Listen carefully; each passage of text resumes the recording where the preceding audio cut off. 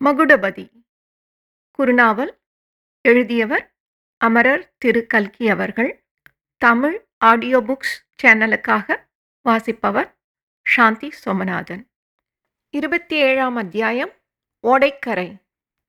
சிங்கமேட்டு ஓடைக்கரை இந்த வரலாற்றில் ஒரு முக்கியமான ஸ்தானம் வகிக்கிறது. அந்த அழகான இடத்துக்கு இன்னொரு தடவை போகாமல் கதையை முடிப்பதற்கு மனம் வரவில்லை. மாலை 4 மணி இருக்கும். ஓடை ஜலம் நிர்மலமாய் இருந்தது. ஆங்காங்கே கரையோரத்தில் உட்கார்ந்திருந்த வெண்கொக்குகள் நீரில் பிரதிபலித்தன. ஓடைக்கரையில் இருபுறமும் வளர்ந்திருந்த கல்யாண முருங்கை மரங்களில் இளம் தளிர்களும் சிவப்பு பூக்களும் குலுங்கிக் கொண்டிருந்தன. மந்தமாக தவழ்ந்து வந்த குளிர்ந்த காற்றில் அவை லேசாக ஆடின. மரக்கிளைகளில் உட்கார்ந்திருந்த குருவிகள் ஒன்றின் மூக்கை ஒன்று கொத்தி கலகலவென்று சப்தித்ததும் அவ்வப்போது ஜிவ்வென்று பறந்து போய் திரும்பி வந்து உட்கார்ந்து விளையாடிக் கொண்டிருந்தன. குருவிகள் குரலுடன் போட்டியிடுவது போல் கலகலவென்று பெண்கள் சிரிக்கும் ஒலி கேட்டது. பங்களாவின் பக்கம் இருந்து 2 இளம் பெண்கள் வந்து கொண்டிருந்தார்கள். கைகோத்து கொண்டு நடந்த அவர்களுடைய முகத்தில் குதூகலம் தாண்டவமாடியது. அவர்கள் வேறு யாரும் இல்லை, செந்திருவும் பங்கஜமும் தான். பங்கஜத்தின் குரல்தான் ஓங்கி இருந்தது. எந்த மறுபடி அது? அதோ தெரிகிறதே, அதுவா? நீ எப்படி படுத்துக் கொண்டிருந்தாய்? கண்ணை எவ்விதம் மூடிக்கொண்டிருந்தாய்? அவன் என்ன செய்தான் என்றெல்லாம் நடந்தது போலவே காட்ட வேண்டும். நீ என்ன பேசினாய்? அவன் என்ன பதில் சொன்னான் என்பதையெல்லாம் ஒரு வார்த்தை விடாமல் சொல்ல வேண்டும் என்று பங்கஜம் மூச்சு விடாமல் பேசிக்கொண்டே வந்தாள். செந்திரு சிரித்துக்கொண்டே ஓடி ஒரு மரத்தடிக்கு வந்ததும், இந்த மரந்தானடி என்றாள். சரி, நான் தான் அந்த காந்தி கொல்லாக்காரன் என்று வைத்துக்கொள். நீ என்ன செய்தாய்? அந்த மாதிரியே செய்து காட்டு என்றாள் பங்கஜம். செந்திரு தரையில் படுத்துக்கொண்டு கண்ணையும் மூடிக்கொண்டாள். அப்போது பங்கஜம் நாடக மேடை கதாநாயகனுடைய தோரணையில் செந்திருவின் பக்கத்தில் மண்டியிட்டு உட்கார்ந்து, என் கண்ணே, கண்மணியே, தாமரை இதழையும் கருவண்டையும் மீனையும் வேலையும் ஒத்த உன் அழகான கண்களை திறந்து என்னை பாராயோ என்று சொல்லிக்கொண்டு சற்றென்று குனிந்து செந்திருவின் கன்னத்தில் முத்தமிட்டாள். குபீரென்று சிரித்துக்கொண்டே செந்திரு எழுந்து உட்கார்ந்தாள். பங்கஜம் அவளுடைய கழுத்தை கட்டிக்கொண்டு, அடியே, நிஜமாக சொல், இப்படித்தானே அவன் உண்மையில் செய்தான்? நீ என்னிடம் சொன்னதெல்லாம் பொய்தானே என்றாள். 16, 17 வயது பெண்கள் 2 பேர் சேர்ந்தால் அவர்களுடைய பேச்சு கொஞ்சம் அசட்டு பிசட்டு என்றும் தத்துப்பித்து என்றும் இருப்பதில் வியப்பில்லை அல்லவா?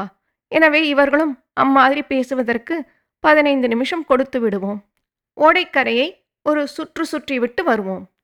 15 நிமிஷம் கழித்து நாம் திரும்பி வந்து பார்க்கும்போது காட்சி ஒருவாறு மாறியிருப்பதை காண்கிறோம். அதே 2 பெண்கள் அதே மரத்தடியில்தான் இருக்கிறார்கள். ஆனால் இருவர் முகத்திலும் குதூகலத்துக்கு பதிலாக சோகக்குறி காணப்படுகிறது. செந்திருவின் கண்களில் ஜலம் ததும்பிக் கொண்டிருக்கிறது. மறுபடியும் இந்த ஓடைக்கரையில் இவ்வளவு சந்தோஷமாக ஒரு நாள் உட்கார்ந்திருப்போம் என்று நான் சொப்பனத்திலும் எண்ணவில்லை பங்கஜம் என்றாள் செந்திரு. போனதை பற்றி இனிமேல் என்ன? கடவுள் அருளால் எல்லாம் தான் சந்தோஷமாய் முடிந்துவிட்டதே என்றாள் பங்கஜம். கடவுள் அருள்தான், சந்தேகம் என்ன? 1 தடவையா 2 தடவையா? கடைசியில்தான் பாரேன். பெரியண்ணன் கவுண்டன் இன்னும் 5 நிமிஷம் கழித்து வந்திருந்தால் என்ன நேர்ந்திருக்கும்? ஐயோ, நினைப்பதற்கே பயமாயிருக்கிறதே என்று செந்திரு கூறிய போது அவளுடைய உடம்பு நடுங்கிற்று. என்ன ஆகியிருக்கும்? சொந்த பிள்ளையை தகப்பன் சுட்டு கொண்டிருப்பான். எனக்கு என்ன அதிசயம் என்றால், அப்பேற்பட்ட தகப்பனிடத்தில் திடீரென்று பிள்ளைக்கு இவ்வளவு வாஞ்சையும் பக்தியும் எப்படி உண்டாயிற்று என்பதுதான். உலக இயற்கைக்கே மாறாய் தோன்றுகிறது எனக்கு. கடவுள்தான் அவரை தண்டித்து விட்டாரே பங்கஜம். இனிமேல் சாகிற வரையில் அவர் படுத்த படுக்கையாய்த்தான் கிடக்க வேண்டுமாம். கை கால் சுவாதீனமே இராதாம். படுக்கையில் எழுந்து உட்கார வேண்டுமானால் 2 பேர் பிடித்து தூக்கிவிட வேண்டுமாம். இப்படியாகிவிட்ட தகப்பனாரிடம் எந்த பிள்ளைக்குத்தான் கோபம் இருக்க முடியும்? அவரையாவது என்னையாவது பார்த்துவிட்டால் போதும், கவுண்டருடைய கண்களில் ஜலம் பெருகி விடுகிறது. ஏதோ பேசுவதற்கு முயற்சிக்கிறார், வாய் குழறுகிறது, உடனே அழுது விடுகிறார். எனக்கே எல்லாம் மறந்து போய் அவரிடம் பரிதாபமாய் இருக்கிறது. பெற்ற பிள்ளைக்கு எப்படி இருக்கும்? ஆமாமடி, நீ கோயம்புத்தூருக்கு ஓடி வந்த கதையை அப்புறம் சொல்வேன் என்றாயே, சொல்லவே இல்லையே பாத்தியா? இப்போது சொல்லிவிடு. நாளைக்கு கல்யாணமாகிவிட்டால் அப்புறம் உன்னோடு பேசுவதற்கு சமயம் கிடைக்குமா? என்னை திரும்பித்தான் பார்ப்பாயா? நாங்கள் ஒன்றும் அப்படிப்பட்டவர்கள் அல்ல. நாங்களா? அதற்குள்ளே பாத்தியதை கொண்டாடுவதை பார்த்தாயா? பரிகாசம் இருக்கட்டும் அடி. கல்யாணமாகி கையில் கங்கணத்துடன் அவர் சத்தியாகிரகம் செய்து ஜெயிலுக்கு போகப் போகிறார். 6 மாதமோ 1 வருஷமோ. எப்போது திரும்பி வருவாரோ தெரியாது. கல்யாணமாகியும் பிரம்மச்சாரி, கடன் வாங்கியும் பட்டினி என்கிற கதைதான். அப்படி அவர் போகும் பட்சத்தில் நீ எங்களுடன் இருந்திரு செந்திரு. அது முடியாதே அம்மா. அவர் ஜெயிலுக்குப் போனால் நானும் கூட வருவேன் என்று சொன்னேன். கூடாது, நீதான் என் தகப்பனாரை பார்த்து கொள்ள வேண்டும் என்றார். அப்படியே பார்த்து கொள்வதாக வாக்களித்து விட்டேன். ஆஹா, தகப்பனாரிடம்தான் என்ன பக்தி! பிள்ளை என்றால் இப்படி அல்லவா இருக்க வேண்டும்? பல நாள் கழித்து கிடைத்த அப்பா அல்லவா பங்கஜம்? மேலும் இவர் என்ன சொல்லுகிறார் தெரியுமா? பகைவனுக்கு அருள்வாய் என்று பாரதியார் பாடியிருப்பதன் கருத்து இப்போதுதான் இவருக்கு விளங்குகிறதாம். மகாத்மா காந்தி போதிக்கும் அஹிம்சா தர்மத்தின் மேன்மையையும் இப்போதுதான் நன்றாய் தெரிகிறதாம். அகிம்சையாவது தர்மமாவது. நல்ல பைத்தியத்தை நீ கட்டிக்கொள்ளப் போகிறாயிடி. நீ மட்டும் என்ன இல்லைசா? ஏண்டி சுட்டி, ரொம்ப நன்றாய் பைத்திய மேஷம் போட்டாயாமே. அதோடையா யாரோ ஒரு சாமியார் தலையிலே கல்லை தூக்கி போட்டாயாமே என்று பங்கஜம் சொல்லி வரும்போது செந்திருவின் கண்களிலே ஜலம் ததும்பிற்று. அசரே, இதென்ன? எல்லாம் முடிந்த பிறகு இப்போதென்ன கண்ணீர் என்றாள் பங்கஜம். உனக்கு வேடிக்கையாக இருக்கிறதடி அம்மா. ஐயோ, அந்த மலை பங்களாவில் நான் பட்ட கஷ்டத்தை நினைத்தால். போடி போ, ஜாலக்காரி. நீ பட்ட கஷ்டங்களைப் போல் 100 மடங்கு கஷ்டங்களை நான் அனுபவிக்க தயார், தெரியுமா? என்று பங்கஜம் கூறி செந்திருவின் காதண்டை வாயை வைத்து மெதுவாக, உனக்கு கிடைத்தது போல் ஒரு காதலன் எனக்கு கிடைப்பதாய் இருந்தாள் என்றாள். செந்திருவின் முகம் மலர்ந்தது. அவள் பங்கஜத்தின் கன்னத்தை கிள்ளினாள். அச்சமயத்தில் ஏதோ சத்தம் கேட்க இருவரும் திடுக்கிட்டு திரும்பி பார்த்தார்கள்.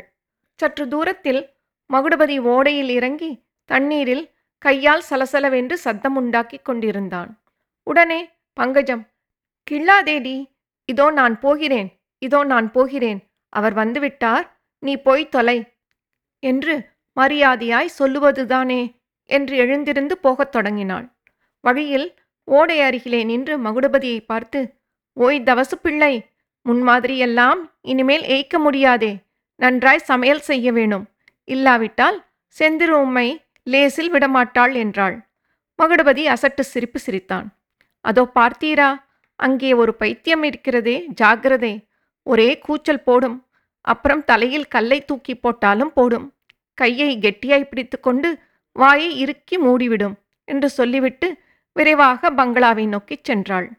அவள் மரங்களின் பின்னால் மறையும் வரையில் பார்த்து கொண்டிருந்துவிட்டு மகுடபதி செந்திரு இருந்த இடத்தை நோக்கி நடந்தான். செந்திரு அவன் வருவதை கடைக்கண்ணால் பார்த்தாள். உடனே சட்டென்று முன்னைப்போல் தரையில் படுத்துக்கொண்டு கண்களையும் மூடிக்கொண்டாள். அவளுடைய இதழ்களில் வெட்கத்துடன் கூடிய புன்னகை மலர்ந்தது. அவளுடைய அழகிய கன்னங்களில் குழி விழுந்தது. அந்த மரத்தின் மேலே 2 தூக்கணாங்குருவிகள் உட்கார்ந்திருந்தன. அவை தலையை சாய்த்து சிறிது நேரம் கீழே உற்று பார்த்தன. பிறகு ஒன்றை ஒன்று பார்த்து பறவைகளின் பாஷையிலே கலகலவென்று சிரித்தன.